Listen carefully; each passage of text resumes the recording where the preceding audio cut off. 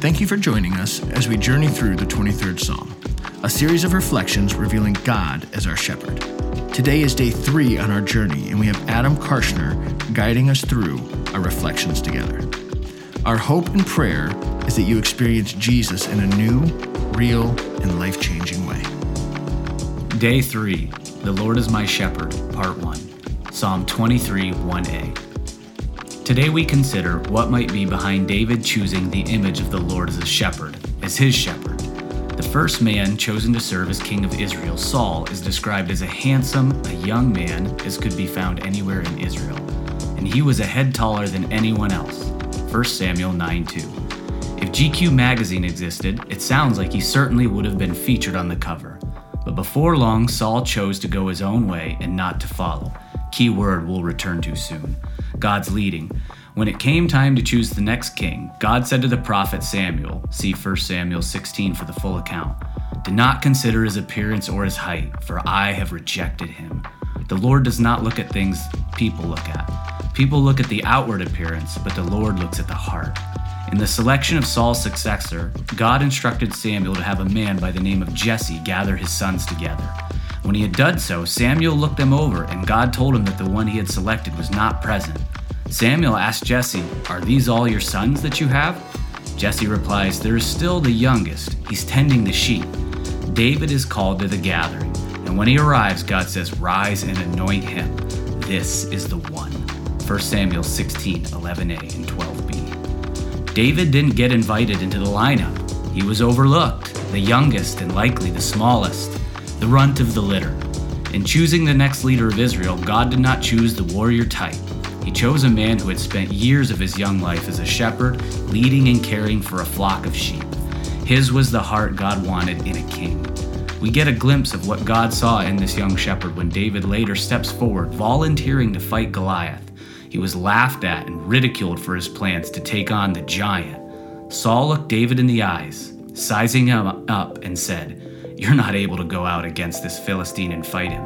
You're only a young man, and he's been a warrior from his youth." Not to be dissuaded, David shares a bit of his resume.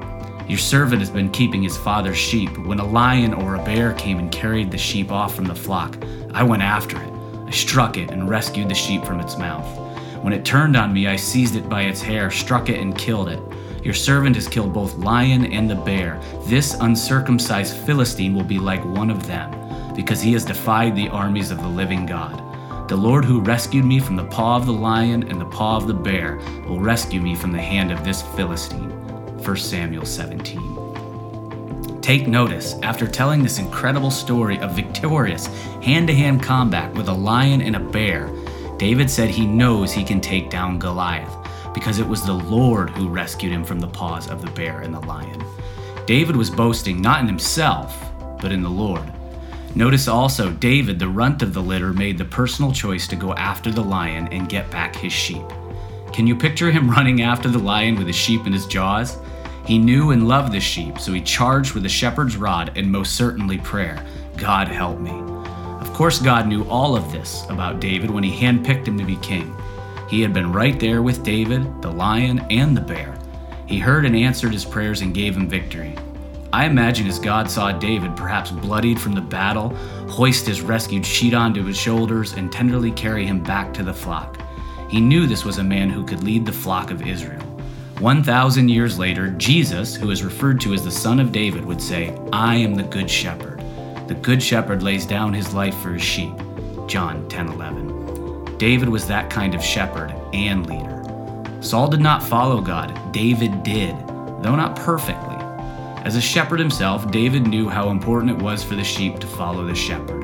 Perhaps the sheep ended up in the mouth of the lion because he'd wandered away from David. When David picks up his pen to write his poem and his thoughts go to God, what comes to mind?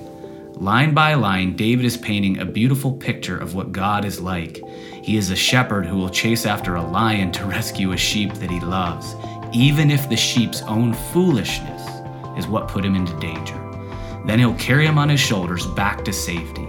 For David, this is now a role reversal. David is the sheep, and God is his shepherd. His job to follow. It has become common today for Christians to refer to themselves as followers of Jesus. After all, Jesus' initial words of invitation to his people, his disciples, were "Follow me." Later on, we will spend time in John 10, where Jesus speaks a great deal about our relationship with him as that of a shepherd and a sheep. But for today, just 5 words into Psalm 23, can you see with clarity that the Lord, big God, is your personal, intimate shepherd? If you could think of God, relate to him in this way, what would that mean? Take some time to picture yourself, God's precious sheep, maybe even a tiny lamb in the grip of a lion. Whatever that might represent in your current situation, can you see God full on running to you? Because you are his, you belong to him, and there is no way he's gonna let you go. Thanks so much for listening. We hope you have experienced Jesus in a new, real, and life-changing way. If you would like to watch one of our services, join a group, or explore ways to serve, please visit kensingtonchurch.org. The Psalm 23 devotional was written by Craig Mays and read by various members of the Kensington Church staff. We have physical copies at all of our locations, as well as the digital and audio versions at kensingtonchurch.org/Psalm 23.